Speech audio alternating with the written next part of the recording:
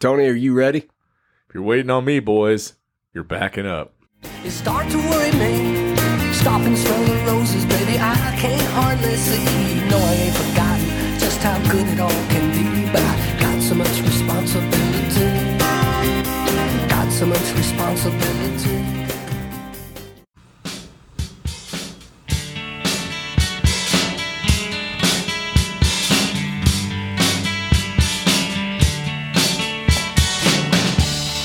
In 1948, Columbia Records introduced the 33 1/3 RPM long player record. 1 year later, RCA Victor introduced the 45 RPM single. Listeners now had a choice, only the hits or the full album.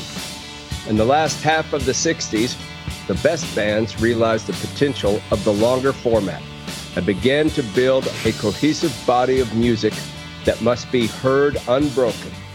The arrival of downloadable music has increased the temptation to stay in the shallow end with the hits. This podcast believes every album tells a story. Tonight, we tell one of those stories. Well, hello, everybody. Good evening, boys. It's been a while since we've gathered. Thanks to the Great Freeze. Yes. Great Freeze, 23. For those of you who just tuned in, this is a new episode of This is Vinyl Tap, and we are all gathered at the Vinegaroon Saloon, as always. The electrified Vinegaroon Saloon. Yes, Doug's newly electrified, yes. Doug's been without power for a week. Or re-electrified, I should say. Re-electrified. The nice thing about living in Austin is that they don't let things like practical concerns bother them. Studying unicorn farts and stuff like that's much more important. The power company is owned by our government, the city government, which is filled with dreamers. They don't like to damage our urban canopy. And our urban canopy got covered with ice and brought down power lines all over the place.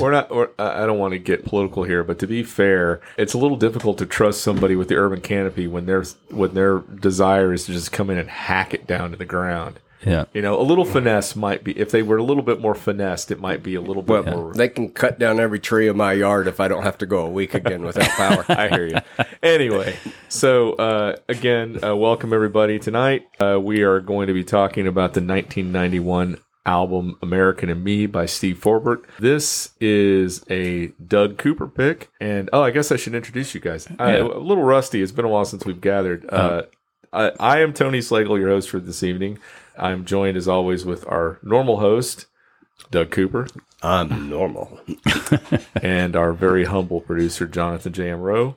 Largely unaffected by the freeze, I might add.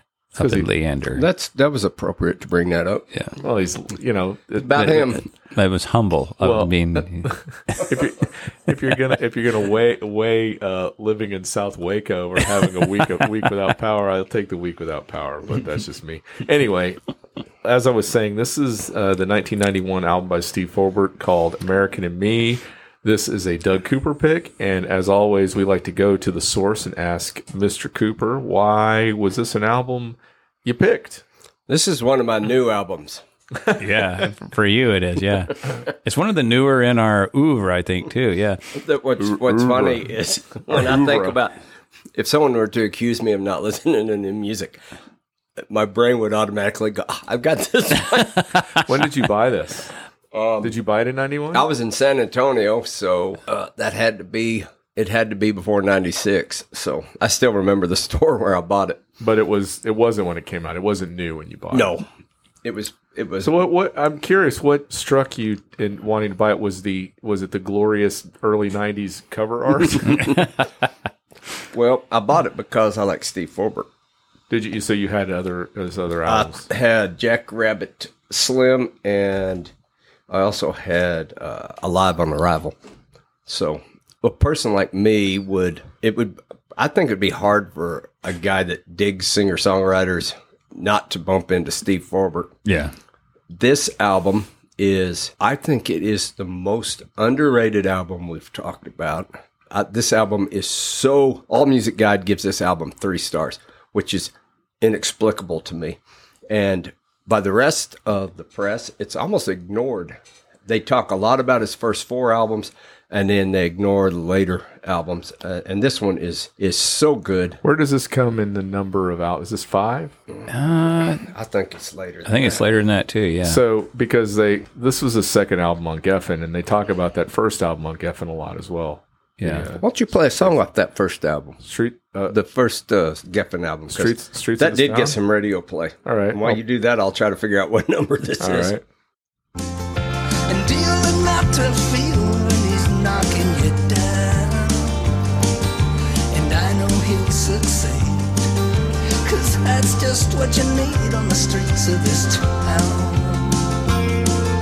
And you say you don't see when a grown man starts to cry.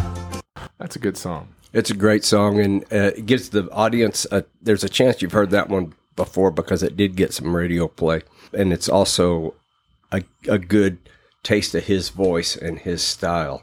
His voice, nobody sits around wondering who's singing when they hear this guy. Yeah. If they know who Steve Forbert is, they know who's singing right And that away. was the first album he did for Geffen Records. So if you get David Geffen's attention, that's usually a sign you're a good songwriter. And that was The Streets of This Town off of the album The Streets of This Town. Who produced that, J.M. Jonathan Rowe? I believe it was Gary Talent of the E Street Band. That is exactly right. Yeah. He considers that his second debut, that album, is what Steve I think Forbert that's calls it. accurate. I think it's pretty accurate, yeah. Yeah. And So, it's the beginning of his adult albums. And the main thing I want to say about this album tonight, if you have not moved out of your parents' house, do not waste any time listening to this album. I want to read a list of things. Words and phrases. Responsibility. Capital gains tax. Dovetail joint. Car lot.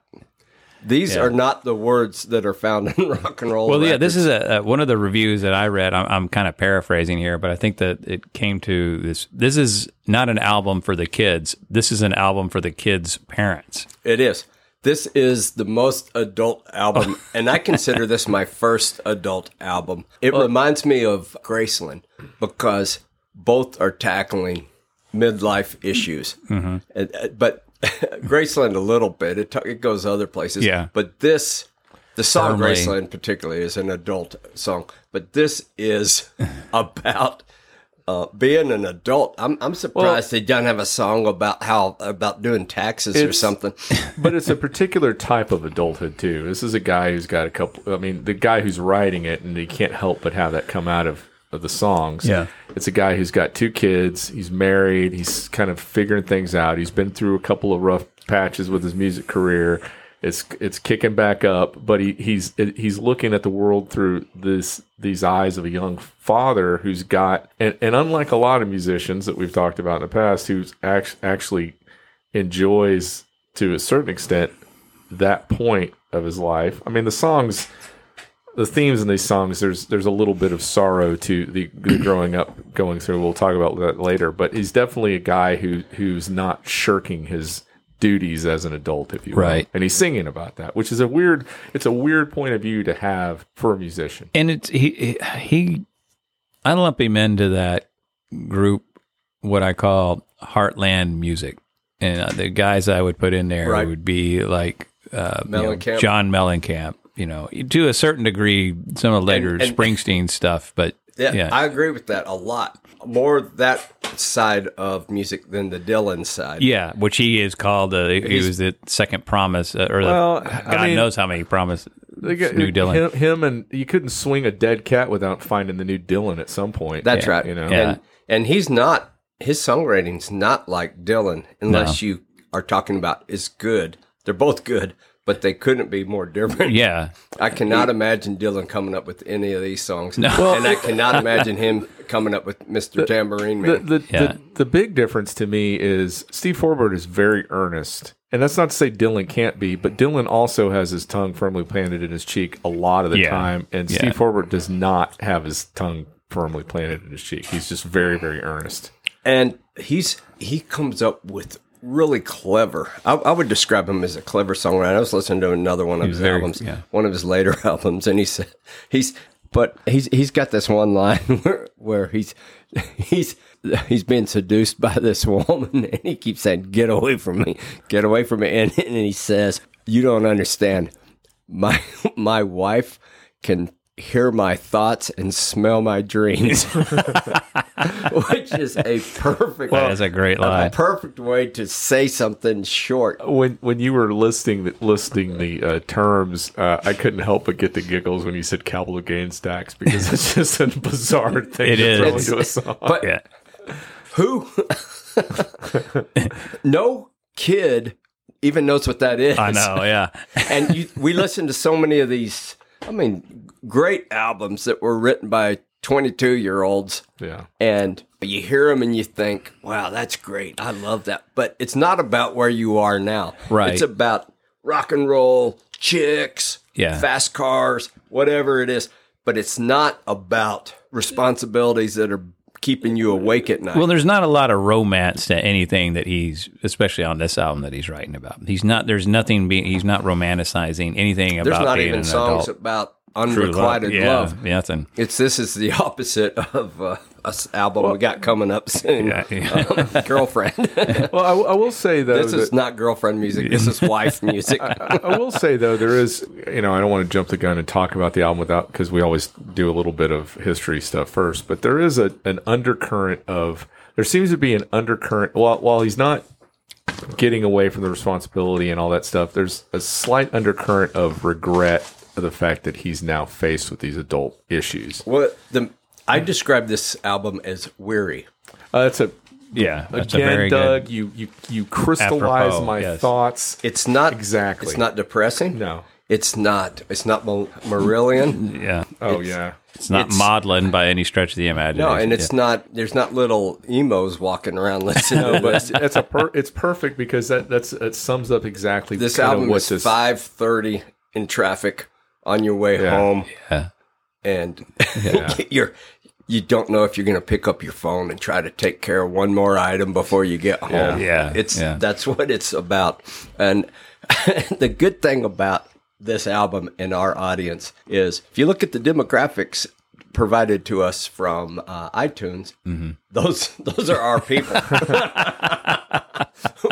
we have not broken into we haven't hit the under 20 crowd at all. Or the tweens or the 18 to 25 set. We haven't really. And to be fair, there's also it's just, this is the truth. There's a suburban aspect to what he's singing and about it's as very American. There's nothing gritty about what he's talking about. It's not life on the streets or.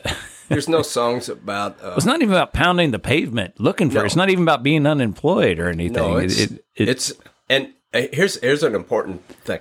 I think if he had achieved Springsteen type success, he would not have access to what he needs to write these kind of songs. Well, I'll tell. I was on a flight with him one time. Oh, really? Yeah, and I was just to put it in perspective.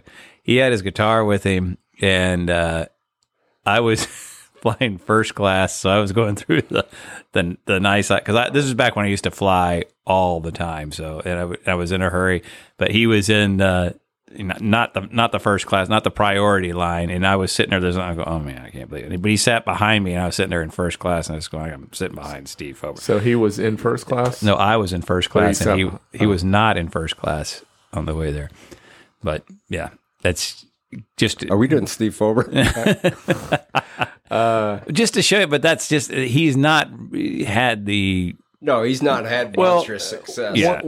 And it's so out of proportion with his talent. It's interesting, though, that you bring up Springsteen's success because, again, jumping the gun a little bit, but he had the opportunity to be on the cover of Rolling Stone and declined because he felt like he was not, like it wasn't the point in his career where he's ready for that. And he was really worried about what that would do to him in terms of his mental health and a bunch of other stuff. I'm not sure. It seems like somebody who that young, because I think at that point he was probably around 25 or so, maybe 26. It seems like, or maybe a little older than that, somebody that young who had that viewpoint in life probably could have handled that type of success maybe better than he gave himself credit for. Yeah. But who knows what that would have done for his career as well. Well, we made that same mistake. Did we? I didn't tell y'all that Rolling Stone wanted to put us on the cover. Oh, I didn't know that. It was on the email. Like, You sure that wasn't the Thrifty Nickel that wanted to put us on the cover? Yeah, I think that reading about him, There you go. reading about his history, it did seem like it's not that fame eluded him. It's just he didn't really seem to embrace it like a lot of. He did not embrace it, and then at a point where he maybe should have, because his career was going off, took some missteps with some of his albums and sort of went away for a little while. But plus he had some legal issues as well with his label. But well, and I tell you one more thing. I think he came out at exactly the wrong time for an artist like him. If he had come out in 1970, I think it would have been much different, because people were into introspective singer-songwriters in 1970, and in 1978, we were at a different place. Well, you say that, Doug, but he found a home in a very unlikely spot in New York. Well, I think that unlikely spot it gives credence to what I just said. Yeah. Because that may have been closer to the spot's original intention, but that's not what was happening But there. he found. I guess we should say that we're talking about CBGB. Yeah, he ended up playing at CBGB's fairly early on in that club's career. In fact, he was. I don't want to get into connections or whatever. Well, maybe we should get into connections. Wrong button.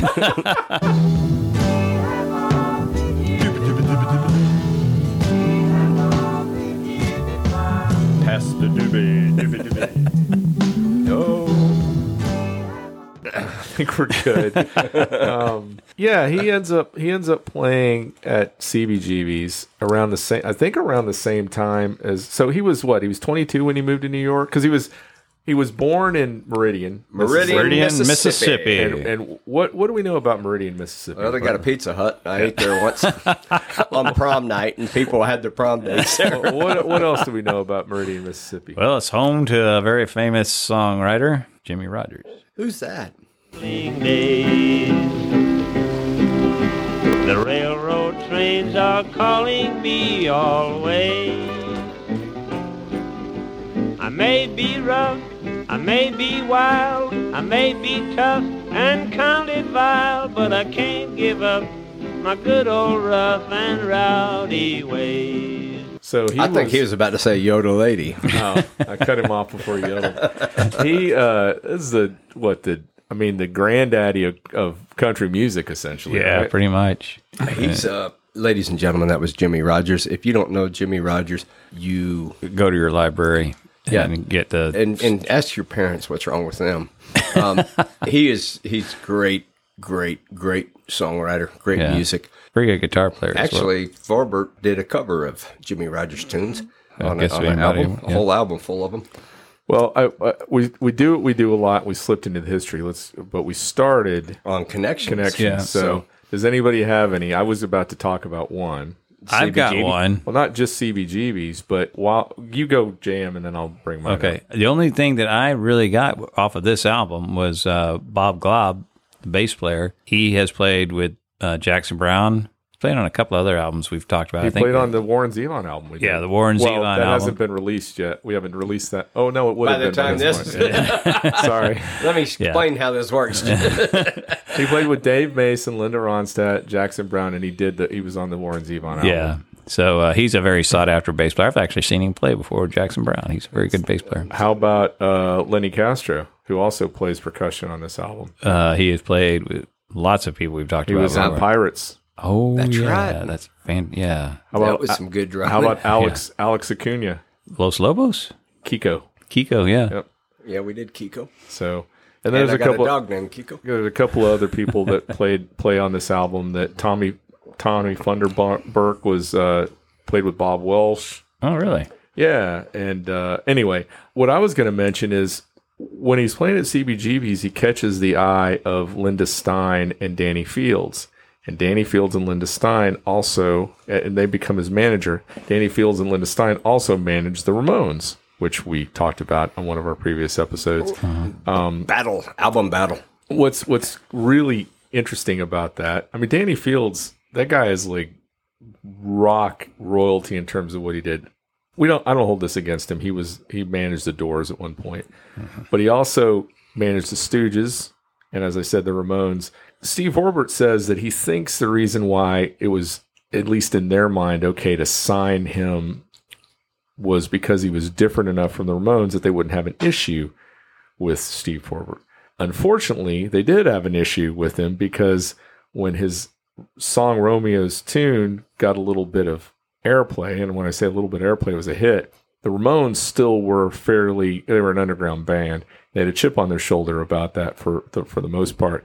And Steve Forbert says that he thinks they were also mad about the whole, we talked about this on the Album Wars thing. They were mad, the Ramones were mad about Springsteen offering them Hungry Heart and then pulling it back and recording it himself. And the reason I bring that up is because Steve Forbert has this funny thing. He says, he's like, he can't picture Joey Ramone, and just think about this. We all know Joey Ramone singing, "Got a wife and kids in Baltimore, Jack." That's why I like Steve Forbert so much. He's one of the top guys I'd like to have a beer with because of statements like that. That's so true. Mm-hmm. But he also, while he was playing it, that is impossible. another little, I guess, another little connection. If this is a dubious one, maybe. But while he was playing at CBGB's, John Cale did residency there, and he loved. Steve Forbert loved Paris in 1919, which was an album we did. And so watching him perform actually helped him, kind of influenced him a bit as well. Did the fact that he loved that album so much affect you and cause you to like him less? No, there's things on that album I like. If we go back and listen to it. I don't remember that part. Yes, there are things on that album I like. But well, I got one. Yeah? We did a Birds album. We did. Sweetheart. We did a Birds album with Graham Parsons on it. And if you ask Steve Forbert, who are your influences, you don't finish saying the word influences before he says Graham Parsons. Really? Yeah. It just comes out immediately. I guess they're from the same area of the country. Well, and he also, I think Steve Forbert sees himself as one of these guys who's responsible for what would eventually become Americana music. He was doing it early enough to where other people would have had to have listened to him and been like, "Oh, I like that. I could do that as well." I think he's got a point. I do too. And one of the things I think about when I listen to this album is, unlike some of the other albums we've talked about, it is impossible for this album not to have come from the United States of America. Oh, yeah. That's when I say that in my notes. It's impossible. It's almost like trying to imagine King of the Hill coming from a state other than Texas. It's so indicative of things American. You know, when he was playing at CBGB's, we used to open for the Talking Heads. That's an odd. I can't imagine that. He's had some odd things like that through his whole career. I think there's a good question about what do you do with this guy. And I mean, of course they tried to put him in the new Dylan category, which he actually said that's kind of a relief because Dylan's already done everything. I don't have to do it. It's not. It's not bad company either. If you look at the list of people that have been called the new Dylan, it's a pretty good company to be in. And it's not a small list either. No, it is not. It's such a stupid thing to say. It's lazy. It's absolutely lazy. And people do that with a lot of stuff. I'm going to declare right now that the reviews I've read about this album, I think, were lazy, or they were rushed, or they did not put any time into it. Well, I think the difficulty in reviewing this album for some people is they were thinking about the Steve Forbert from his first couple of albums. And even though he had this album that was essentially a bit of a sea change, his second debut, as he called it, with the one that was produced by Gary Talent that we played a song off of, and this is more in that vein, people I think are still having trouble thinking about him in that light.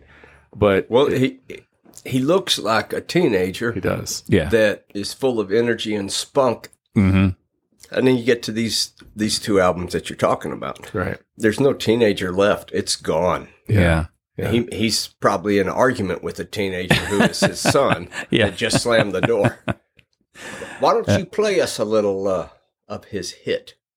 Oh, well, do we have any more connections? No, because this is one of the least connected guys we've talked about. It is. But we just briefly. Even BW had more. He did. Just briefly, before we get to the hit Romeo's Tune off his second album, he does get signed. He gets signed to Epic, which we've talked about before in '78, and he puts out this album that's primarily acoustic. And as we talked about, he gets this New Dylan label. But the album's all. This is the thing he does. He writes about his experience. So this debut album, is about his transition from Meridian to New York, and it's a good album. And the lead track, which is great, I think we all agree it's a great one, is called "Going Down to Laurel," and I want to play a little bit of that. What's Laurel? A town in Mississippi. Ah, there you go.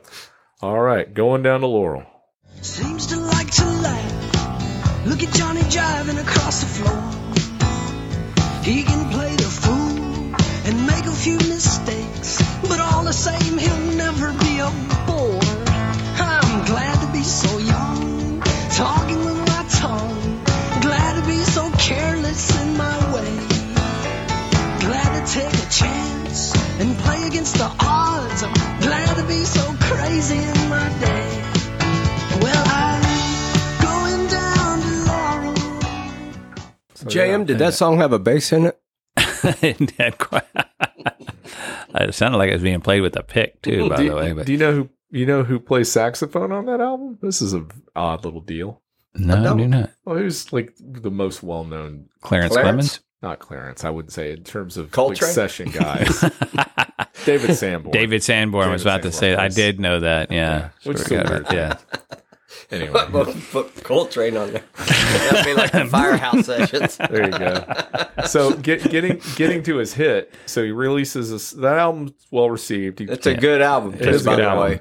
He releases a second album called Jackrabbit Slim, and the cool thing about that was the first pressings of that album include a 7-inch single of the Oil song, which people used to do that when you buy albums, you get little things. Yeah. So that LP reached number 20 on the Billboard. This is Jackrabbit Slim we're talking about. Reached number 20 on the Billboard album charts, and primarily due to its hit single Romeo's Tune, which peaked at number 11 on the Hot 100, number 13 in adult contemporary charts, and number 8 in Canada. It's unfortunately his only charting single, but we'll give you a little taste of that as well. Years when rise and fall, and there's always something more. Lost in talk, I waste my time, and it's all been said before. While further down behind the masquerade, the tears are there. I don't ask for all that much, I just want someone to care.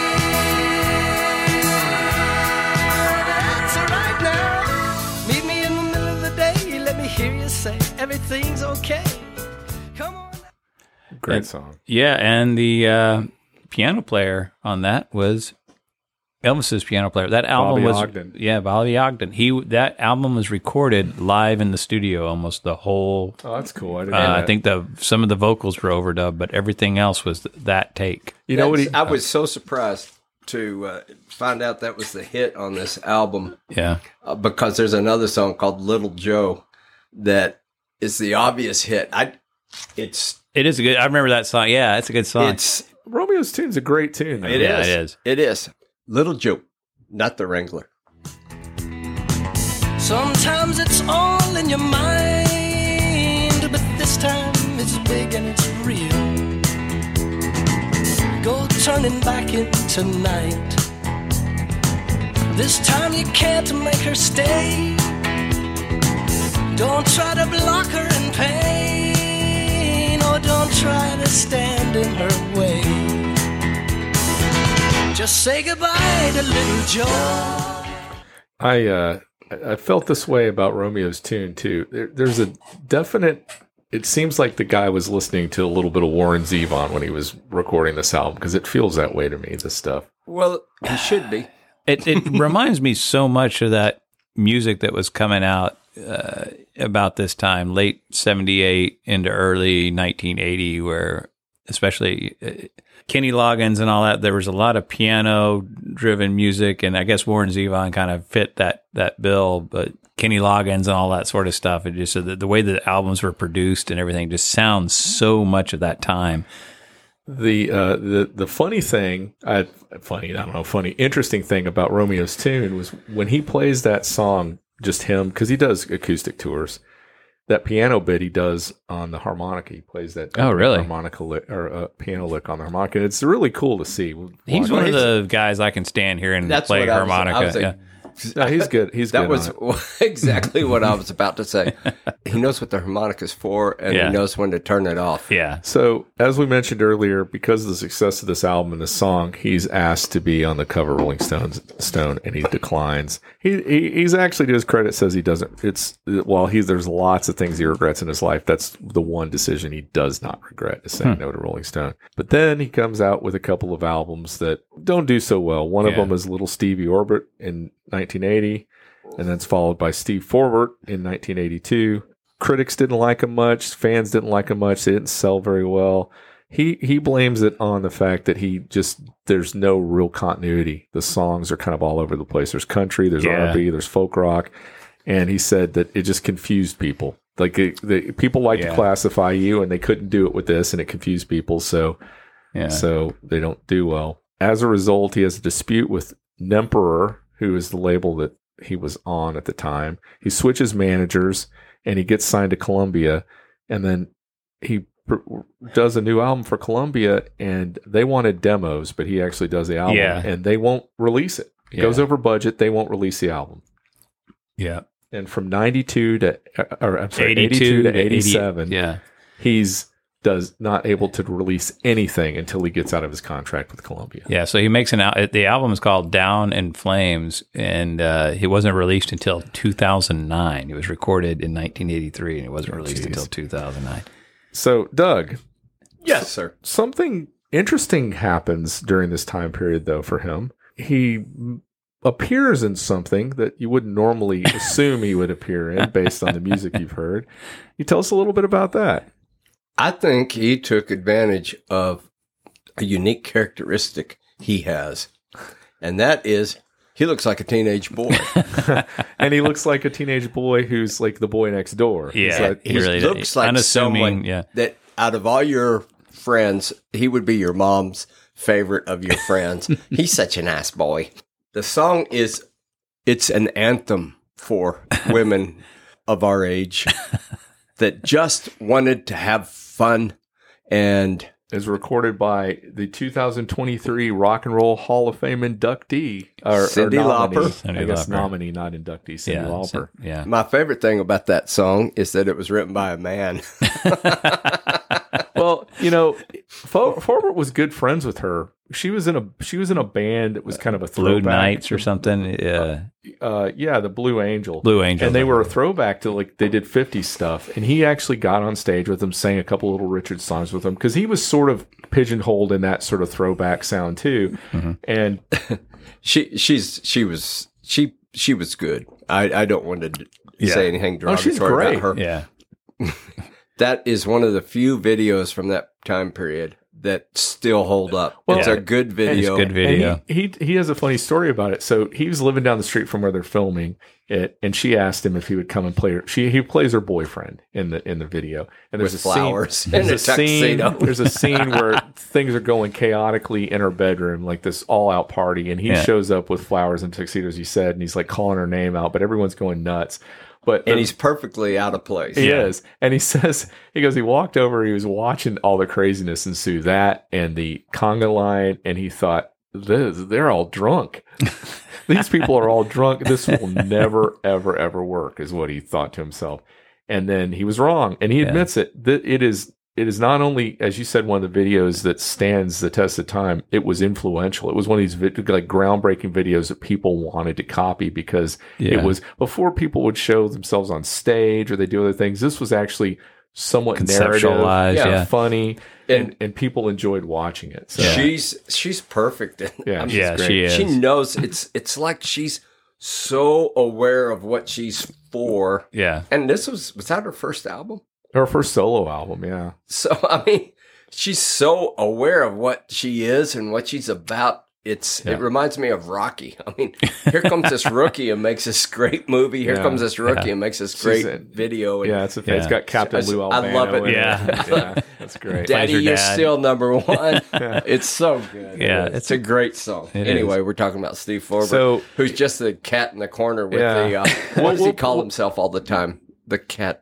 His autobiography is. We'll post it. We'll post that video on the website. Yeah, you have to wait till the end to see Steve. Yeah, but it's funny. In '87, he ends up moving to Nashville, and he puts together this. What a great name for a backing band, the Rough Squirrels. And that's when he runs into Gary Talent, because he's in New York at the Lone Star Cafe, New York City Lone Star Cafe, and he's doing. They're doing a Buddy Holly tribute, and he and the Rough Squirrels are playing that. And Talent says, "Hey, that's why we're experts." There you go. He says, "Why don't you come by my studio, Shorefire Studio in Long Branch, New Jersey, and we'll see if we can't get some stuff down." And so he takes advantage of that, and then the result is Streets of This Town, which was really good album. His comeback. That was what 80. That's 88. 88. Yeah. It's I love that album. And he had by that time he's married. He's got twins. Oh yeah. And he said his outlook on life just sort of changed, and so there you go. He's older and wiser, road weary, as you said. And there's some. It's ironic that he looks like a kid. He doesn't by the time this album comes out. But he looks. I mean, he looks young, kid enough. You know? But I really think he got better at songwriting. Yeah. As an older guy, writing about old guy things. I think he got comfortable in his skin. He's very comfortable in his skin. And I tell you, but this is a good songwriter without an ounce of pretension. He never tries to obscure things to make them seem more meaningful. He doesn't He doesn't romanticize things. No. Isn't this the best time it's ever been? You never hear any of that in any of JM's got a brand new record here of Townes Van Zandt. Yep. And it's not, ladies and gentlemen, it's not a new album from Townes Van Zandt. It's new to JM. I don't want everybody running to the record store tomorrow. It has been reissued and remastered. Right. It's fantastic. So yes, that's the new version of an old album that I own. I actually own the old version of that album. I wanted to bring that up because Townes Van Zandt was the same kind of songwriter where they don't have to be obscure. They don't have to hide what they're saying because they're so good at writing precisely what they're talking about, but they can say it in a way that is imaginative and new. I think the difference between the two of them is that I think Townes did romanticize the sorrow that he sang about. Well, and there's story. He could also tell us, his songs could tell a story, which I'm not really big into story songs, but there were character developments. And Steve Forbert as one character that he's writing about on this album. The overworked American husband. Me. He's talking about Steve he's talking about himself. Yeah. So that brings us to the album we're talking about tonight, as we mentioned earlier, 91's American and Me, an album dealing with very adult themes, responsibilities, broken dreams. I think also just how fast the world changes around you, and that you don't kind of notice that until you notice it. Or you just kind of like all of a sudden at one point you're 18, the next thing you got wife and kids and. I wrote down a quote from him that I thought would be worth reading right before we get into the album, if you guys don't mind. It says, "As you get out and try to do things, you always find that in order to make an idea a reality, it goes through some changes. It doesn't always come out exactly like you envisioned, but you start to realize, maybe even become resigned, that it's the price of getting anything done, that you have to accept some imperfections and maybe some disappointments in the process of making anything happen." I think that kind of sums up the guy who's singing these songs. Yeah.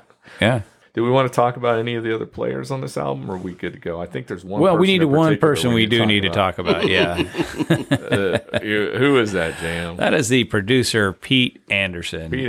And who's he? He is, if there is, there's probably one master of the Telecaster, but he is the other master. He is the other master of the Telecaster. He is one of the most phenomenal Telecaster players. I think he rewrote the rules on country guitar for Nashville. Yeah, he is the. If you know who Dwight Yoakam is, he is Dwight Yoakam's right hand man and producer. Did he so much rewrite the rules as he pulled them out of the dustbin, dusted them off, and said, "This is how you're supposed to be doing things"? Yeah. Well, he is one of the most phenomenal guitar players. He's almost half a Dwight Yoakam. Yeah, he really is. That sound is so important. Or if you listen to, you just get his version of Little Sister. Just listen to his guitar playing on Little Sister by Dwight Yoakam. That's Pete Anderson. and he produced this, and he plays guitar. And Doug, you said something interesting I thought worth mentioning before we actually started. I know we don't normally talk about stuff before, but you said We something. violated the You said something about Pete Anderson that I thought was interesting about Directive this. 13 was violated. In terms of everything that JM just said about how amazing the guy is and everything, you brought up a point. What was that? If you listen to Dwight Yoakam, that guitar does not stay on the sideline or hide in the shadows. It's right out in front. On this album, you wouldn't think that it was a hot dog guitar player on it. It would think there was a shy session guy on here. And I speculated that maybe because he was producing this album, he was hesitant about putting himself out there, unlike JM.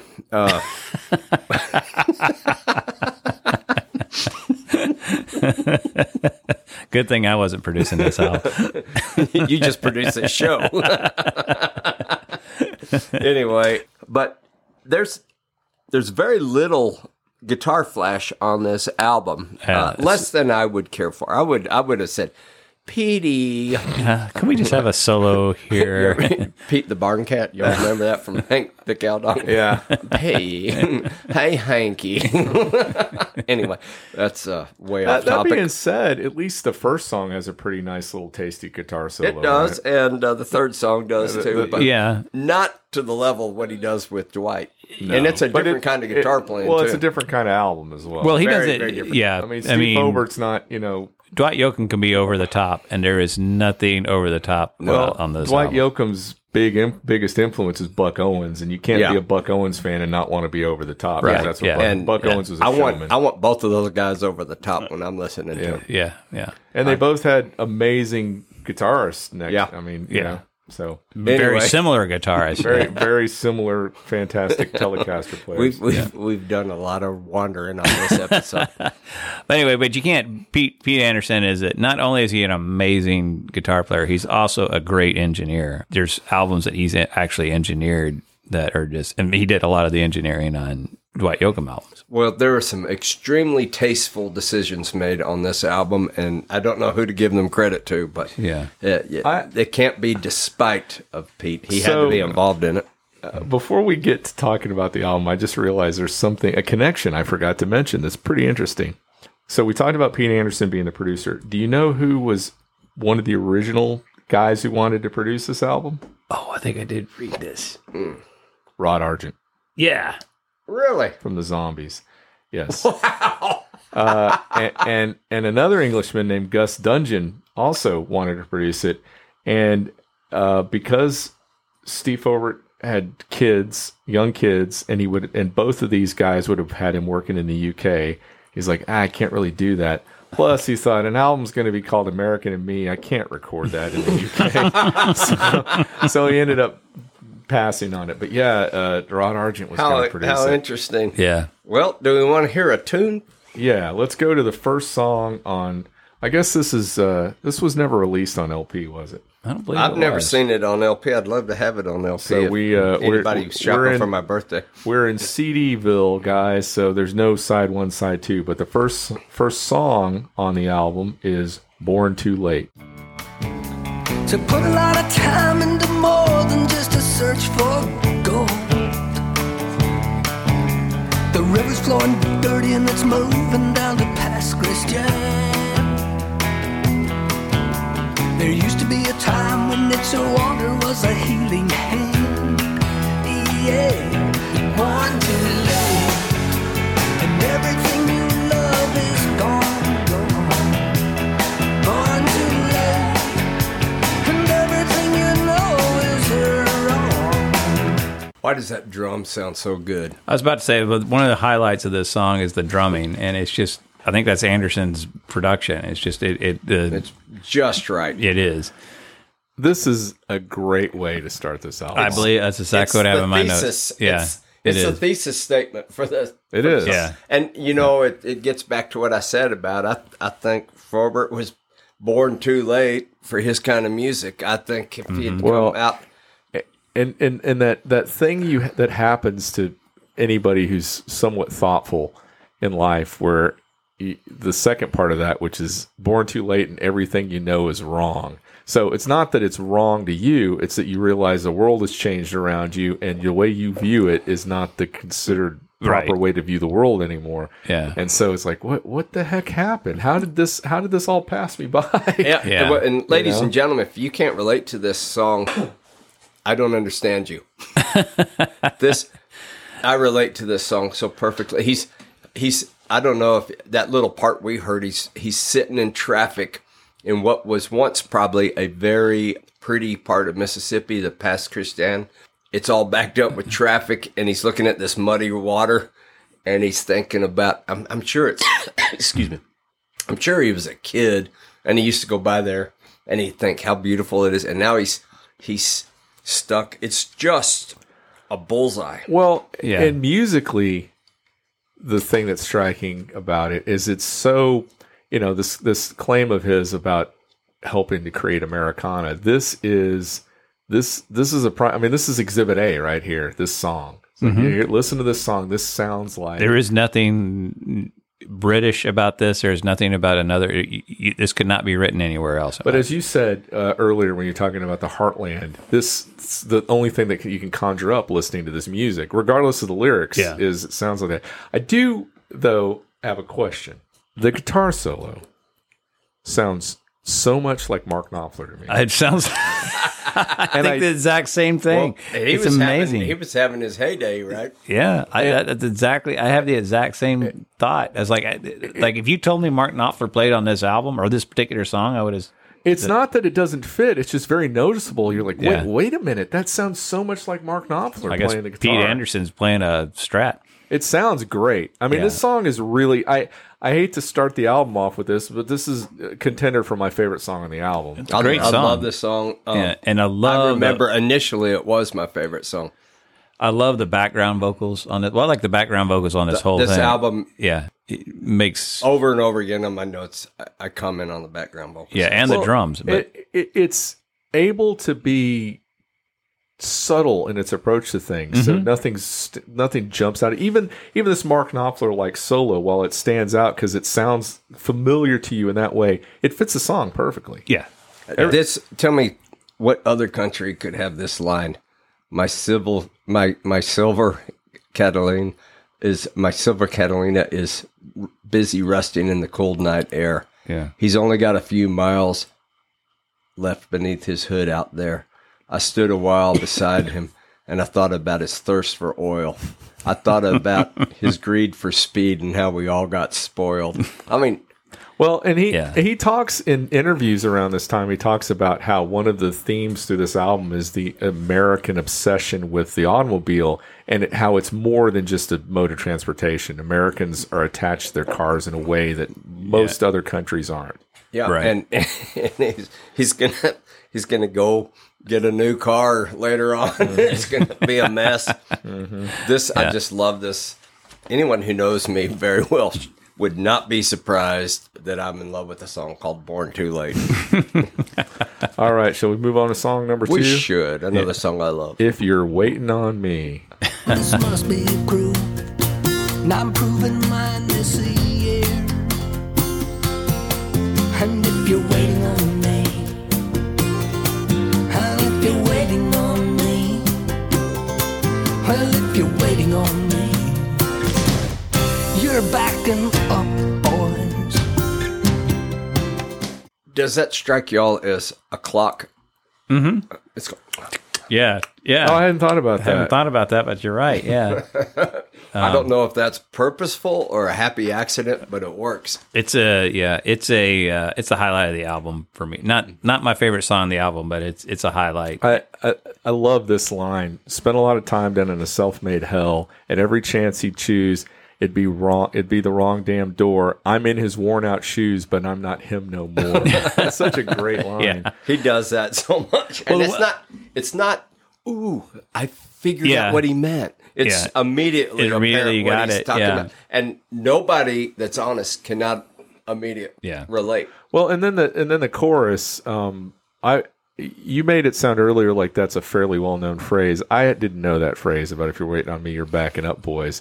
But it seemed, outside of that, it seemed to fit perfectly with the theme of this album, which is you might be in a damn hurry to get where you're going, but I'm not there yet. So if you're waiting on me, you're going to have to take a few steps back and catch up with me this way. You know? Yeah. Well, I heard that song.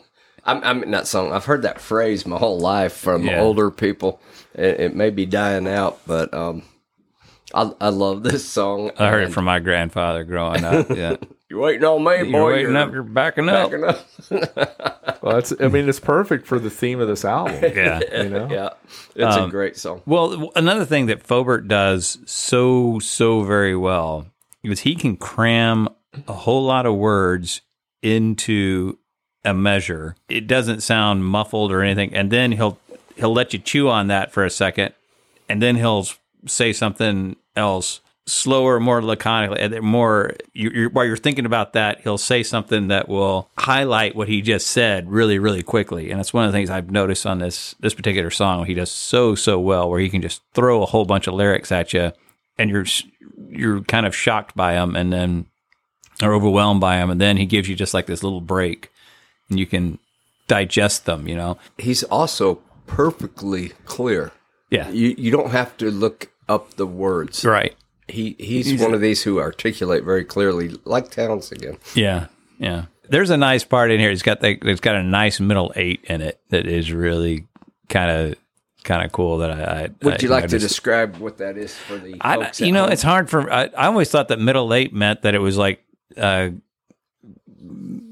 meant like a middle 8 bars of something, but it's not. It comes from some sort of like poetry thing where there's a middle 8 verse where there's 8 verses that or 8 lines that are set aside from the rest of the poem, and that's where that idea comes from. And then it goes like a bridge, like a bridge, yeah. But it's he has the most observable bridges of anyone I know.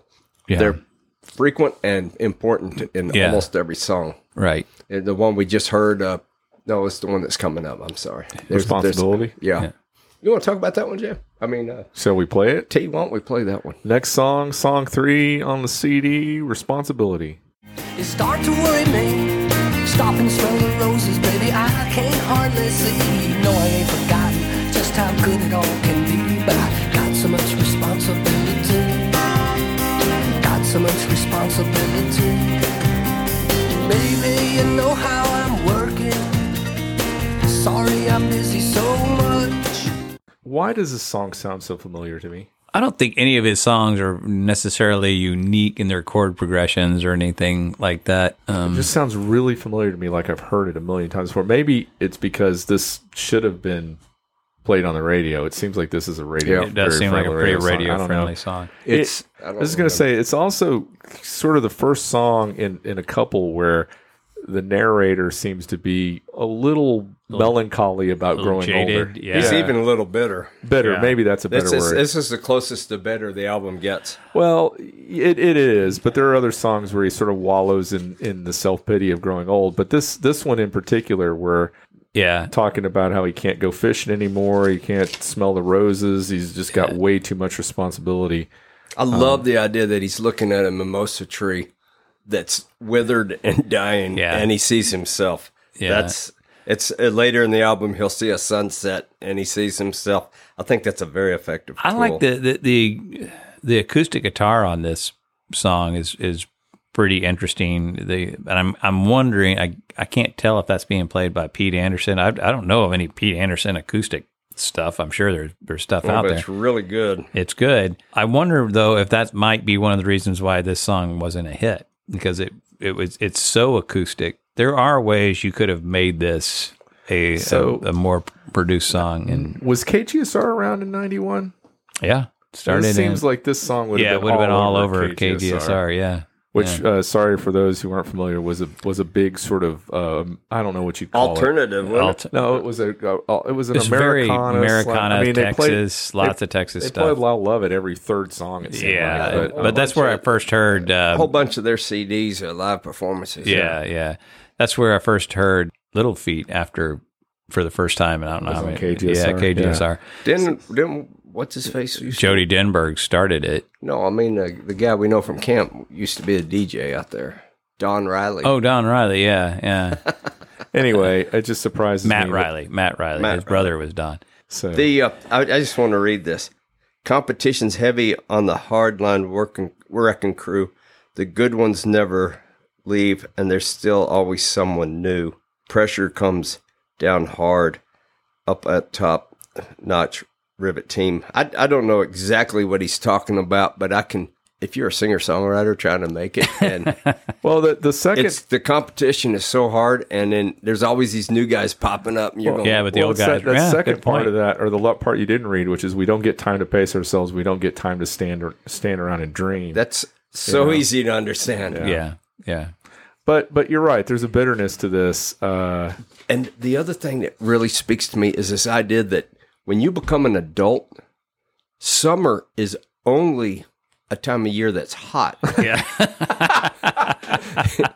When you're a kid, it's paradise. I don't want to think that way. I'm damn near 53 years old, and I'm still not going to think that summer's only hot. I'm going to think of summer. I have kids that still enjoy summer, so I'm going to enjoy it. I don't know. For me, it's like I remember the first get out of Austin and go to someplace cool. go to Colorado. Yeah. One thing that makes this so palpable to me is I worked at a camp forever, and then I got a new job and worked at a camp at the new job. So I think I was about 35 the first time I had a summer where I didn't go be a camp director somewhere. Yeah. And I remember going, wow, it's June. This is summer. I forgot. It just happened. And the only significance summer had at that point was it was hot. I was going to put my shirt on after I got to work because it was so hot. And it had zero significance like it did. I mean, James and I spent all those summers at a camp together. Yeah. And the summer was the greatest time of the year. We were fishing and swimming and chasing girls, which I'm playing guitars all the time. I'm glad I didn't catch any of them, honey. But this song really hits home with me with that idea of that no time for a fish on the line or a swing on the old sycamore. I mean, that is a bullseye. Yeah, Tony, I'm sorry. I know. But you had 3 months off. You had all the time, and it's the 3 months seemed like a long time, And then you get a job, and it's zero gone. importance. When you have a job, your boss doesn't care that it's summer. Right. Yeah. My kids are up until you have kids, and then you're like, then it's just a mess. Yeah. All right, so number 4 on the album, When the Sun Shines. When the sun shines, when the sun shines, and I see your face, all of my long nights will melt into space, and nobody speaks my name. Soft like it sounds when you love me, but you'll be mine when the sun shines. And nobody speaks my name. That's the same word. That's the same line that grabs me. Oh man, that's This is my reality. That, ladies and gentlemen, I recently was fired. So I've had hard times lately. Mm-hmm. And you find solace. One of the things that makes it all not matter is knowing that I'm going to come home to my wife. Yeah. And this song, initially when I bought this album, it didn't have, just kind of, it would listen and it would go by. Now it stops me in my tracks. Yeah. And I think a lot of that has to do with the fact that I'm married now and I know exactly what he's talking about. This may be my favorite song on the track. It is the most romantic, I guess. It is the more. It's a practical. It's not a romantic. It's not a Rosalita. It's a practical love song. Right. Well, it's that reality that we all face, no matter how gruff or whatever we are. That that there is that moment of coming home to somebody or being in a relationship with somebody that kind of makes all that weariness go away for a small period. And the song does that perfectly because this is 2 songs. There's the one where he's talking about the weariness. Yeah. And then he switches when the sun comes out. It's perfect the way he puts those two together. Yeah. And the other thing about you talking about this being your favorite song, Jam, I don't know if it's my favorite one, but it is the one that I woke up to in my head every day. This is the one that is going through my head all of time now that I've listening to it. Been listening to it for 3 weeks, and it's also the most sonically interesting. The bass line's the great. The bass line, it's that fretless bass and I am a sucker for a fretless bass. I am too. Love the way the way that thing that it's got kind of that horn sound. Well, it's like it's a still water on top, but you can see it moving around below. Yeah. It's so the weird thing about a fretless is it's so melodic in the way it sounds when you're playing it. There's just something about the way the notes move in and out of each other. That is so well. Nice. You can play it in a different way too. You can play a lot more like high notes, and it sounds it really does. It sounds like a trombone. It's also another instance with wonderful background vocals. Yeah, and it's got that, and I'm guessing that's Pete Anderson doing all those swells on the guitar that are using. I guess it's using some sort of digital delay and reverb. But one of my favorite songs he's ever written, I would say. Yeah, me too. My favorite on the album, and makes me sad how many people haven't heard it. Yeah, so it's a really, really, really nice song. Yeah. So, all right, ready to move on to the title track? Oh yeah, yeah. All right, title track, "The American in Me." The American in me, and I guess it's just say the way I'm meant to be, and I guess it's just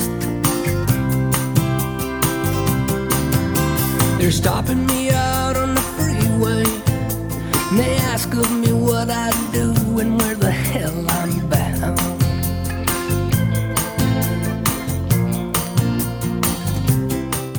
How great are those keyboards? Oh, the keyboards are so good on this. That's what it's the for. whole playing. Yeah, exactly. That is a Hammond organ lesson right there, kids. This is just a really, really good song, well crafted song. This is my favorite song on the album. It's close to my. I don't know. It's a good song. I might buy a car. He goes to the car lot. He might make a trade. He might not, but he knows he'll stay in debt. Yeah, it's an earned humility that he has. Yeah, and it's this resignation to his nature, his environment. I just love it. Well, and this is like the song about Americans' obsession with the automobile. Yeah. And you don't hear a lot of songs about the Brit in me. You know, there is just something. The Kinks probably have a few of them. But you couldn't call a song. Maybe the Jam. But this is such a uniquely American feeling, American situation. Well, I think there's one word in this song that sums up. I mean, is one of the most American words out there, and it's freeway. Mm-hmm. Yep. I mean, freeway. They don't have freeways anywhere else. Yeah.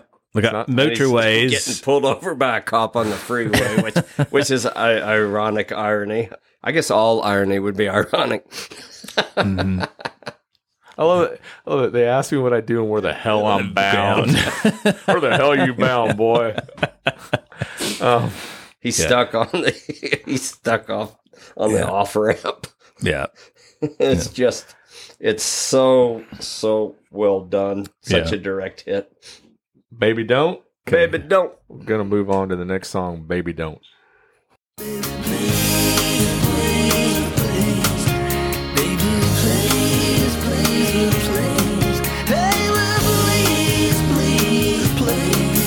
Baby don't, yeah, baby don't. I've been down, pressure drop. Got a lot on my head lately, baby, my mind won't stop.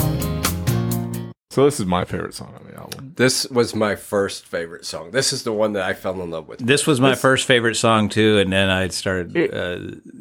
It's his best vocal performance on the album. His voice is perfect for Yeah. this song. Yeah. It's soulful. I think everybody that was playing on this song at the time was jazzed to be on it. But Yeah. everything clicks on this song. Yeah. Just perfectly. It's a simple chord progression that Yeah. repeats over and over again and never gets old. I don't know how this wasn't a big hit. I don't either. I mean, this is a type of song. I haven't said this in a while, but this is the type of song where when it comes on, I want to roll down the windows, I want to hop in my car, I want to drive someplace, and I want to sing along to it. You know, I think one of the things there's two problems that I think why this song wasn't a hit. First of all, grunge was coming out. Nobody was grunge is the bane of a lot I know. of it. And the other thing was we're going to be talking about an album next week and a couple weeks after that of the grunge torpedo to a certain extent. the production is more subtle than it probably could have been for a hit at this time, I think. Had this come out in like 1978, 79, this would have been a hit.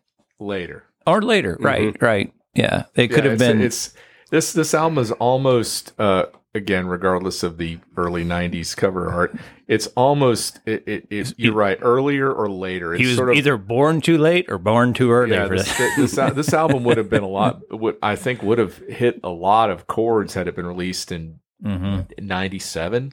Well, this song in particular, I don't understand why it hasn't been covered 100 times. It's already. fantastic. It's so damn catchy. This song is just. I defy anyone to listen to the song and go and not start tapping their feet, nodding their head, and or just singing along with the lyric. You know, it's it's different than every other song on this album in one way, and that is I cannot relate to it at all.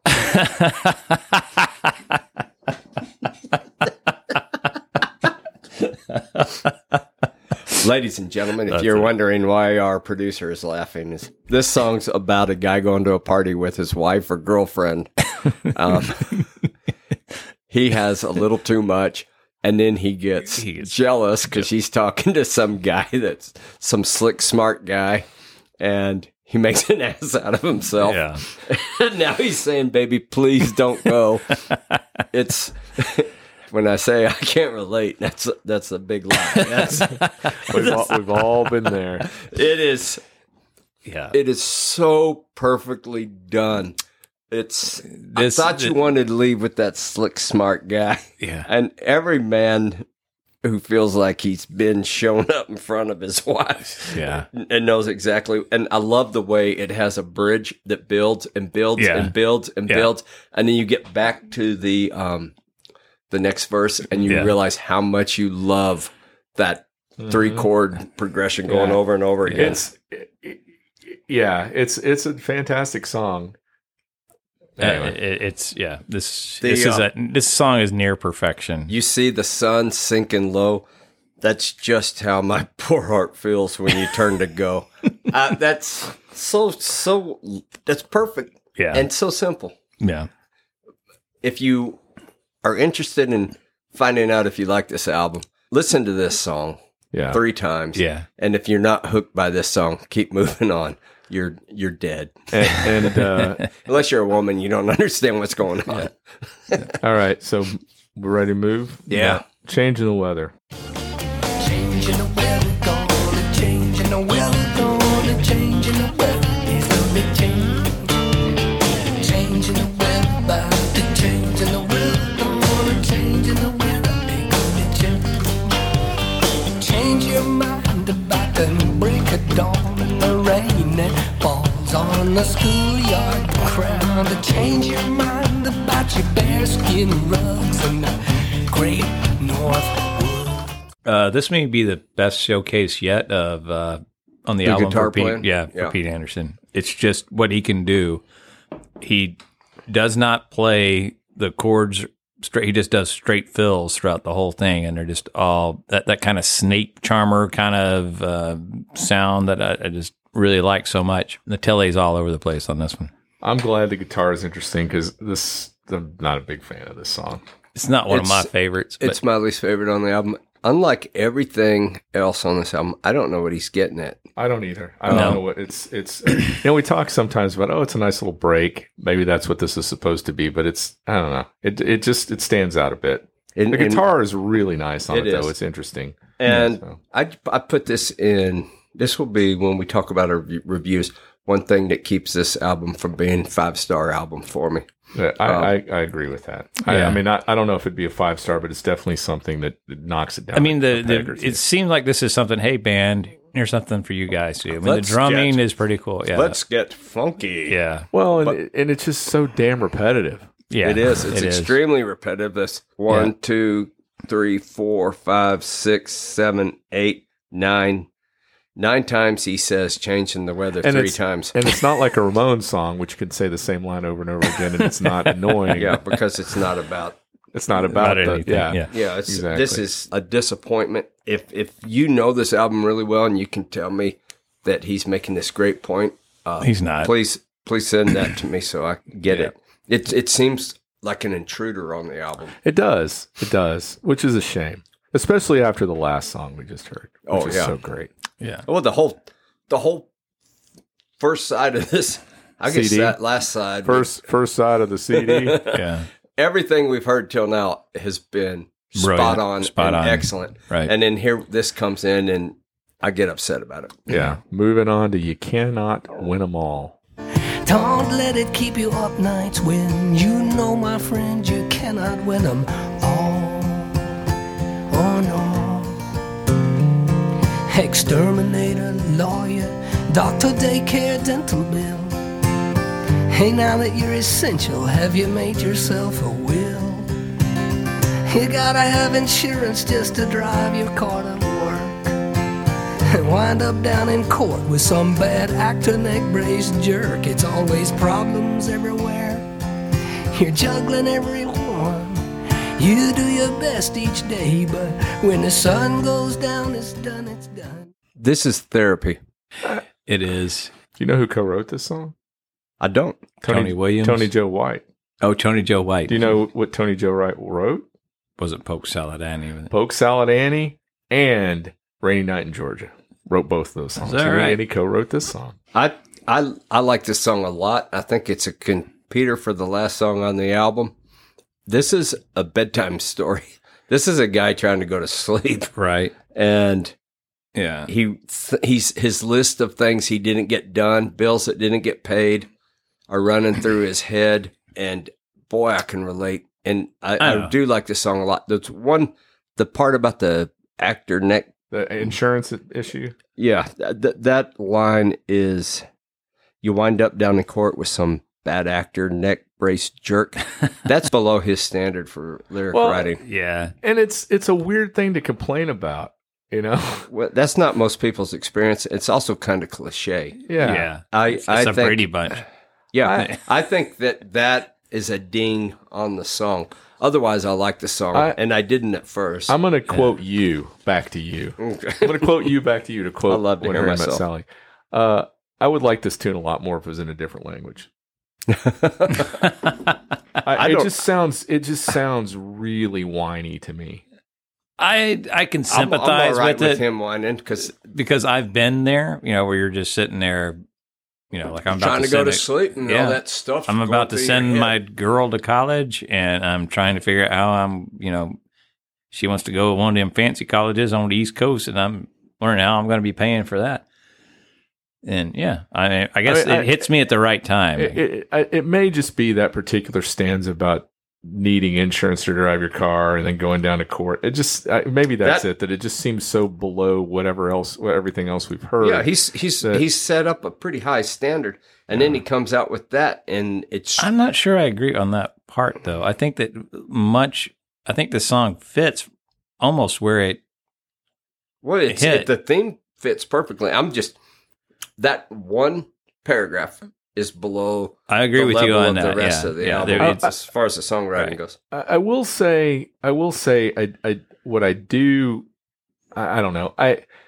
It's just this whole thing. It's complaining about the airport coming into your town. And it just seems. I don't know. I think that's right stuff about his dreams of retirement are gone because the airplanes are going to barely clear his trees. I think that's right. I mean, yeah. I'm relieved that someone's writing a song about something like that. I do agree with that one paragraph. I call it therapy because what he says is, you're not going to get your to-do list done every day. And you're going to have to let some things go. That's what an adult realizes. I have limitations, and I've got to figure out what I'm not going to get done today because every day there's going to be things you can't complete. I think this song encompasses that quote I read in the very beginning before we started talking about the album about you're sort of resigned to the fact that you're going to have compromises in order to get things done. That's right. And that there's going to be disappointments along the lines of that process. So you're not going to be happy with everything that happens. Yeah. This guy, though, doesn't seem to be happy about anything in this song. Not in this mood. I agree with you. Yeah, if the whole album was like that, I think it'd be right. But I understand this mood at night. It reminds me of Thomas Sowell. His favorite line of mine is, "There's no solutions. There's only trade-offs." Was that the guy who played Starsky? That's David. Oh, I'm joking. He's a economist. I'm joking. And commentator. I know who David Soul is Thomas. I know. Oh, David Soul was "Don't give up on us, baby." And Starsky. Or was he Hutch? I always forget the two confused. I think I don't know which one was Jewish. I think I only saw. What did you say? Which one was Jewish? Was it Starsky or Hutch? He was the not Jewish one. They'd always go get Sugar Bear and jack him up and make him tell him what's going on. That's right. Good old I don't Sugar think Bear. that would go over these days. And they, anyway, did they also have the Dukes thing with their car where their doors were welded shut? Oh, they Gran could put Torino or something. And they would put the. Didn't they slide in through the windows too? Or was that just a Duke? Yeah, they would put did. and they put the siren on. I don't know why you do that. Because it was cool in 1976. Why was that important? What if it's cold? It's not like you have a button on your phone. Anyway, it wasn't a conspicuous car at all. No. Are we being followed? I can't tell. All right. There's an outtake. All right. So moving on to song number 9, "Rock While I Can Rock." House of 7 kids. Never got my share back then, no matter what I could do. Now I'm off and running, boy, with 2 good simple goals. Trying to rock while I can rock. I'm trying to roll while I can roll.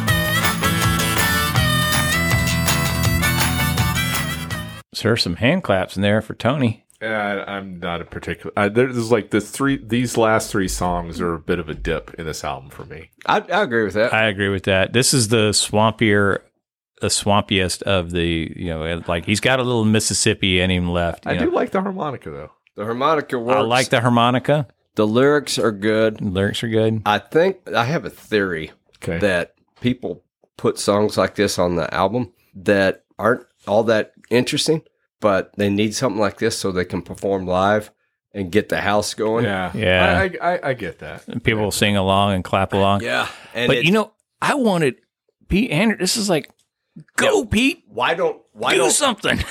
Why don't we pull the organ and let Pete go and make this a big rocker, right? Instead of the guy playing acoustic guitar with or whatever the hell's going on. Yeah, that part doesn't make sense to me at all. Right. I said, okay, you're going to do the rocker. It's not going to be one of my favorites. It's almost like you could do that first part, like what he's doing, when you go into the harmonica part, and then into the whole band. Right, whole band. Where's goes that? in. Where's the damn organ? Where's that girl that's been singing? Yeah. And where's Pete? Why don't we let Pete just have a whole 20 seconds of tearing it up? Yeah. Those questions occurred to me immediately on this song. But I'm with Pete. Not Pete. I'm with Tony. I got to remember all these guys' names. I'm with Tony in that we are in a dip. We are in a dip. We're about to come out of the dip. Thank goodness. We are, but big time. I mean, it's almost like it wants to take off. It almost sounds like the first part of a song where they keep it, the fidelity, really like Ice Cream Man by Van Halen. And then all of a sudden it comes in. If they would have done that, that would have been, that's the only Van Halen song I like. I would normally attribute this to this being an album in the CD era where you just kind of put stuff on there because you don't have to worry about necessarily worry about sides and stuff. Yeah. But this is a 33-minute album with 10 songs on it. So it's a little weird to me. The real estate is expensive on this album. It is. And to have a dip like that, especially when we led up to it, it's very strange to me. It's a hard thing. It makes me wonder. We had waited another year for some more tunes to come on. But I don't know. I mean, this may be his favorite song on the album, for all I know. Who knows? But he likes this album a lot. I know that. He should. He should. It's a fine album. He likes the Geffen stuff. Yeah, I do too. All right. We're going to close out the album with New Working Day. Guys fear capital gains tax. Some people more than get by. Watching through gates from their seaside estates, they're amazed at how hard you still try. Keep shifting gears and remember, Rome wasn't built in a week. And everyone's wild for a winner's big smile, but he's rolling downhill once he peaks. Baby, everything's fine if you follow, then you don't get in the way.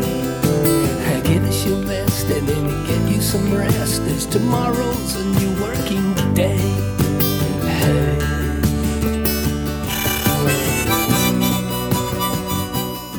So I think he's nailing it. I think he nailed it on this one. These lyrics on this song are so good. I have a pet peeve. This is a that? small one.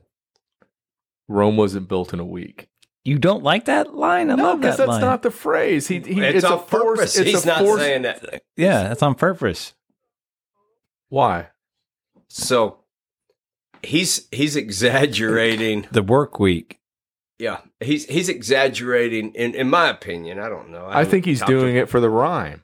Yeah, I think he is, but at the same time, I think that it works because you're having to get everything. You got a work week. He's talking about the daily Maybe grind. I missed that. Maybe I was so focused on the fact also, that it seemed like a forced line for the rhyme. I said it's a pet peeve. It's small. I appreciate the surprise. Yeah, I thought it was a nice surprise too. It's almost. But like you're the guy said, who routinely talks about people forcing rhymes. I do hate forced rhymes, and that's what this seems like to me. Yeah, it never occurred to me because the first thing that occurred to me is he's saying, "No, Rome wasn't built in a day. It wasn't even built in a week." I mean, I feel like he's going. Okay. Yeah, that's what I feel. Rome wasn't built in a year. He could have done that. I will acquiesce to you guys. On you don't have to, but yeah, but it's like, but he couldn't keep going. Like, what? Rome wasn't built in 100 years. I mean, he's got to put. My point is the phrase is Rome wasn't built in a day, and it just seems like it's a forced rhyme. But I get what you're saying. Yeah, I get what you're saying. I like because he's keeping it in the work week, and that's what his mind is on. It. Right? I was about the week. I wasn't thinking about that. That's all right. It's a new working day is the name of it, and. Anyway, I think it's a nice way to end the album. Like I said, I think the two songs back might have been better because it's about trying to go to sleep. Yeah, but this one's also that earned. I'm trying to figure out. It's an earned helplessness, earned surrender. Surrender, yeah. He's earned the right to surrender the day. Yeah, try to make yourself go to sleep. You got the rich people watching you work while they're relaxing. Say, why is that guy still working so hard? I mean, it's. You mean the people who say you can't fly first class? You got to fly economy. Those guys. He's talking about GM. He's talking about this jerk he saw in first class on an airplane. Again, the bass on the song is great. It's that live long enough and you're older. I love that. That's a good line. That's a great line. And again, I brought that up because it's a nitpick, but it did stand out to me, that one line. But I get what. But again, this is a very well reduced song too. It's got the nice organ that comes in real subtly, and it's got that cool bass. This is one of the few albums. This is the opposite of the B.W. Stevenson album. It's one of the few where I would turn up the production. We don't come across those very often, but yeah, I would turn it up. No, I think it works well. I would turn up production on. We're getting this previous song, and there's some times I think Pete could have. Yeah, I agree. Been allowed to go a little bit further. Yeah, I kind of wondered what would have happened if he had taken this and just got a bigger band. Yeah, or I wonder if I remember when I was working with that artist with MCA, all the decisions were colored by the fact that he was going to be touring without a band. He says, do you want to put this big hot band on here? And then you have to go out and play a solo deal. Yeah. And of course, he was doing a lot of solo touring. So that may have been part of the decision-making process. Well, there's nothing more disappointing than seeing a guy come out. Like I went to go see Greg Kihn one time going, he's going to have his badass band behind him and everything. No, it's just Greg Kihn, acoustic guitar. It's like, what? This is not something We had broken up for good just an hour ago. Yeah. Strum, strum, strum, strum, strum. I haven't thought about Greg Kihn forever. Who's playing the do you know which bassist is playing the fretless on this? I want to say it's Bob Glob. It's not Gary White. I don't know. I really wish I knew for sure, but we forgot to mention Gary White's on this album. You know what he was in, right? He was the bass player for Circus Maximus. Is that right? Yeah. Wow, that's one of the greatest connections of all time. Yeah. And for those of you who don't know what that is, that was Jerry Jeff Walker's first band. Up in upstate New York. Yep. That's really something. Well, that's the end of the album, T. It is. So I guess we go to the part of the podcast where we're going to rate it. Just to remind everybody, we give 2 ratings. One that is a critic's rating, which is just listening to it with a critical point of view. And the other one is our own personal rating. Regardless, critics be damned, is this an album we'll listen to again? So I'm going to start with JM since this was not his pick. JM, what say you? All right. As a critic, I'm going to give it a 4.0. I don't understand why this album does not get more attention, even though I'm only giving it a 4.0. I think that it seems to me like it'd be a critic's darling. It's got so many of the things that critics like. It's got very clever lyrics. It talks about the working man. It's something to me that I just don't understand why this album has not got more attention. And I don't understand why Steve Forbert hasn't gotten that much attention. That said, the guy has won Grammys. I don't think he won. He's only nominated. He's been nominated. Okay, yeah. But I would like to say something about that. After the last 2 Grammys, I don't think a Grammy is an honor. Just to throw just one thing, back in the early seasons of The Simpsons, when they did the thing on the Barbershop Quartet. Oh, yeah, the B Sharps. They win a Grammy, and even then, The Simpsons were making fun of how useless that award is. So that was back in the early '90s. Yeah, they've always been making fun of things that needed to be made fun of for a very long time. Yeah, the Grammys are. I mean, this month, as a matter of fact, I guess the Grammys are always in February, but in 1987. Jethro Tull won the very first Grammy for heavy metal. I saw that at the gym. That should tell you something. Well, didn't Bonnie Raitt get? She Songwriter of the Year, Songwriter of the Year, or something. Yeah. Well, I don't know. There's good people have won Grammys. I don't mean to say that, but the fact that Beyonce's won the most Grammys of anybody. She's not bad, I have to say. What does she do? She writes sings, songs, and she sings very, very well, but she also writes really well. There's some good songs that she's written. You'll have to educate me on that. That Lemonade song is a pretty good song, I got to admit.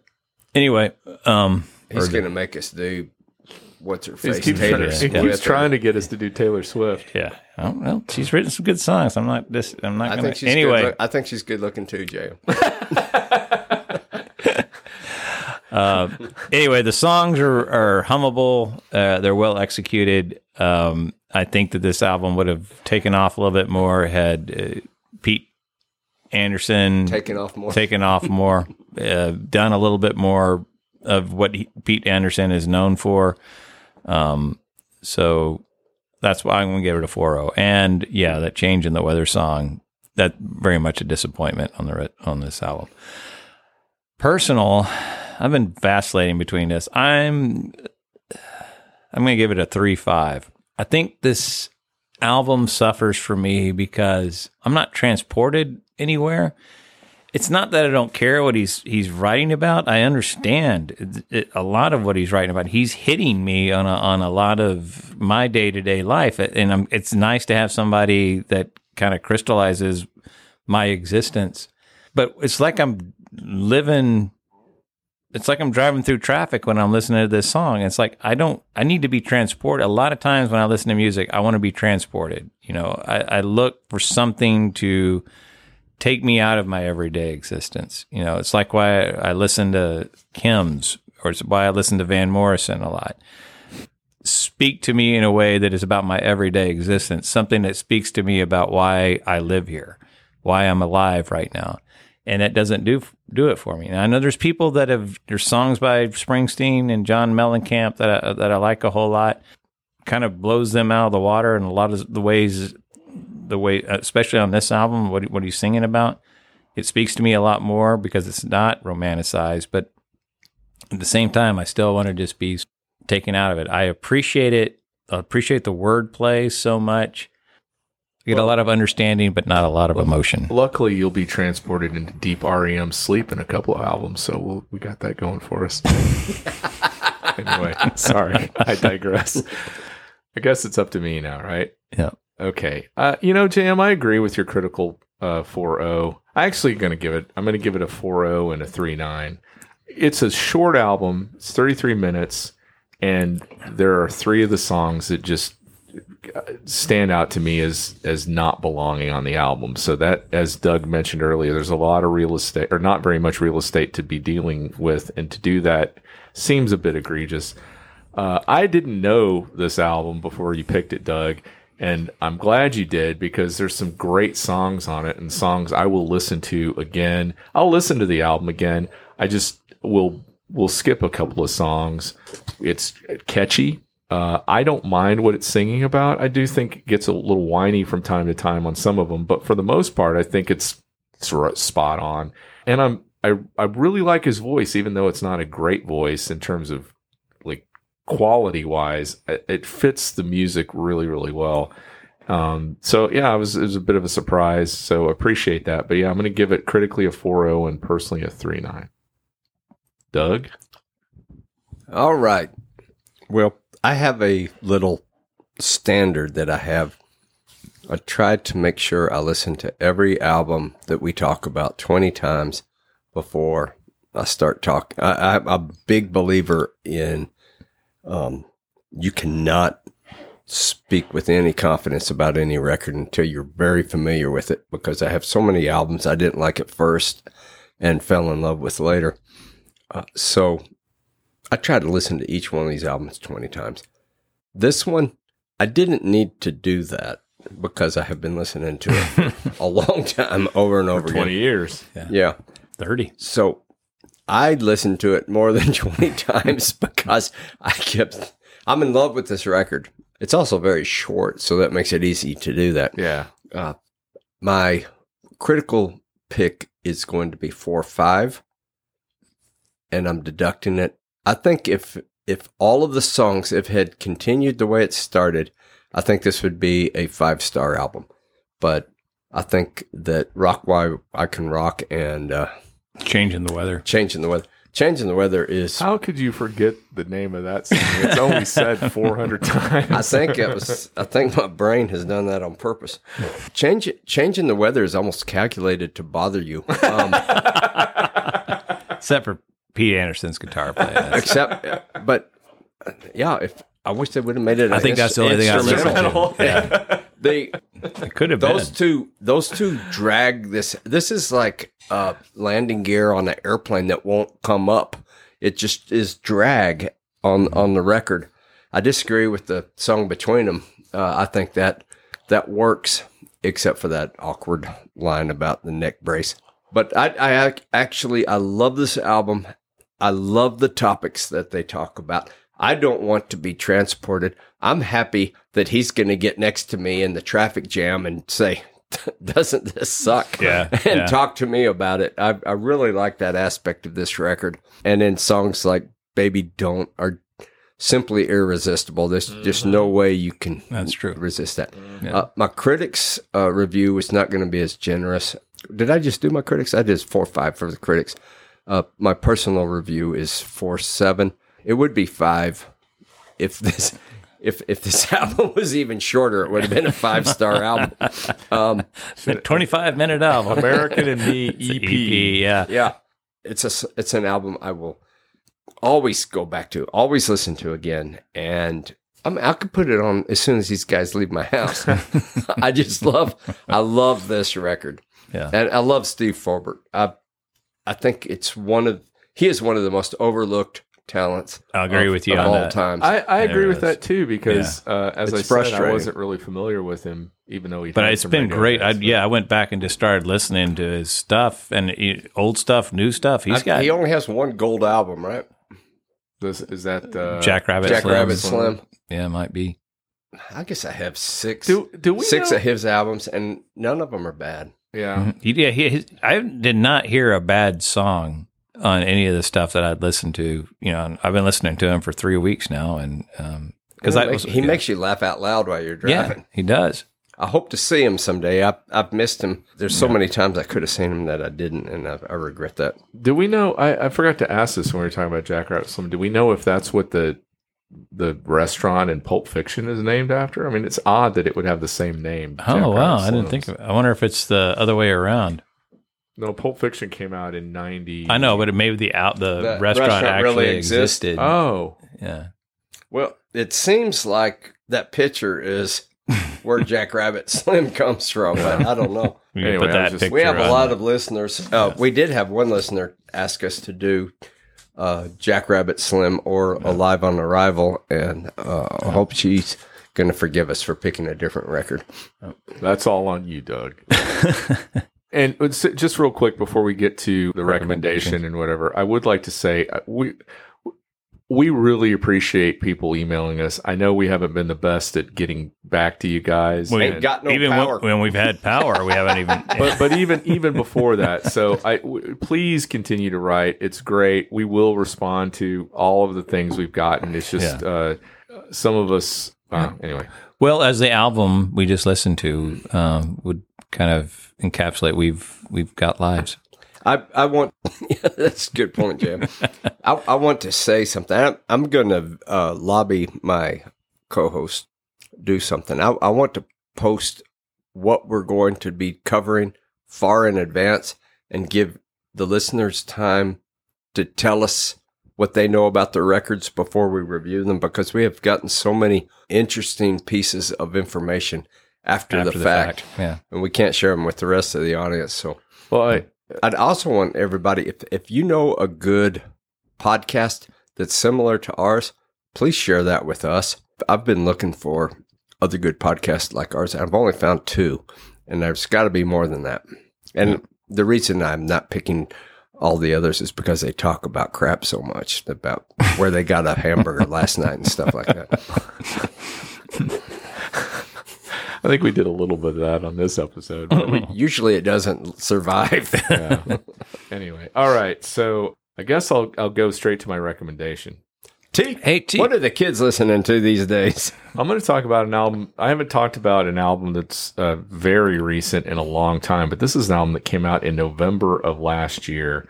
It was Not 71? no, and it's "Ramblin' Soul" by Melissa Carper. So Melissa Carper was. Some of you may know about the band, the Carper Family. She was a founding member of the Carper Family, which was this really amazing Austrian traditional country bluegrass trio that was her, Melissa Carper. She played upright bass, Beth Crispin, who's a fiddle, and Jen Maori, who was a guitarist. And they all sang 3-part harmony. They were great live. If you recall the story I told about seeing Robert Plant in a bar, they were the band on stage playing when he was sitting there standing next to me, nodding his head, digging the music on stage. It was the Carper Family. Wow. Anyway, this is her second solo album, and it's called Ramblin' Soul, and it's just a great honky tonk, swing, traditional swing record. I'm going to play a little song called Texas, Texas, Texas for you guys. What's it about? Oklahoma. Why are we experts? Just to give you a little taste. 1, 2, 1, 2, 3.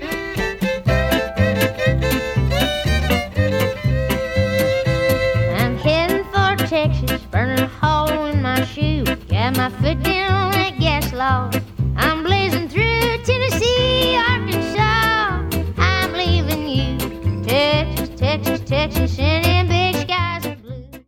All right. That makes me happy right That makes me want to dance. And then I'm going to play a nice little weeper called My Only... That makes you want to spin your girl It around. does. Yeah. My Only Regret. Or a mop if you don't have That's my one. only regret.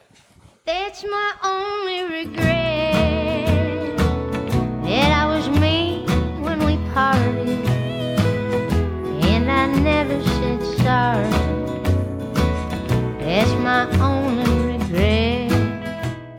Anyway, check it out. It's fantastic. That sounds if you great, like Steve. that, you're going to love the whole thing. Does she ever play the Broken Spoke? I don't know if... She God, should that have. makes me want to I think- dance. Makes me want to go to the spoke real bad. Throw some sawdust on my floor. I think they may, but mainly they played like the Continental Club. We used to see. They actually used to play at Central Market a lot. We'd see them there, and we would dance. I've got some great video of my kids dancing to the Carpenter. That's so fantastic. That is such compulsive dance music. It is. Anyway, Melissa Carper, Ramblin' Soul. All I'm right, gonna have T. to Well, buy that one. yep. Thank you very much for that recommendation there, Tony. And to you, our listening audience, thanks so much for listening to tonight's episode of This is Vinyl Tap, the podcast that always goes to 11. Just to let you know, you can send us an email at tappingvinyl@gmail.com, or you can visit our Facebook group page, or you can leave us a review wherever you download this podcast, and we're on every podcasting downloadable platform. You can also leave us stars there. Let us know what you think of us and what you would like for us to maybe look at in a future episode of This is Vinyl Tap. And finally, for the greatest This is Vinyl Tap experience, webpage, tappingvinyl.com. Next week, we're going to be reviewing another album from the 90s, Girlfriend by Matthew Sweet.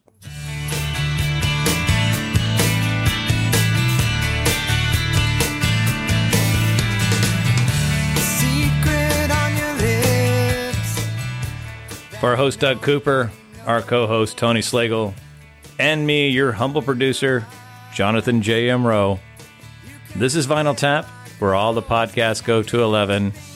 And please, baby, don't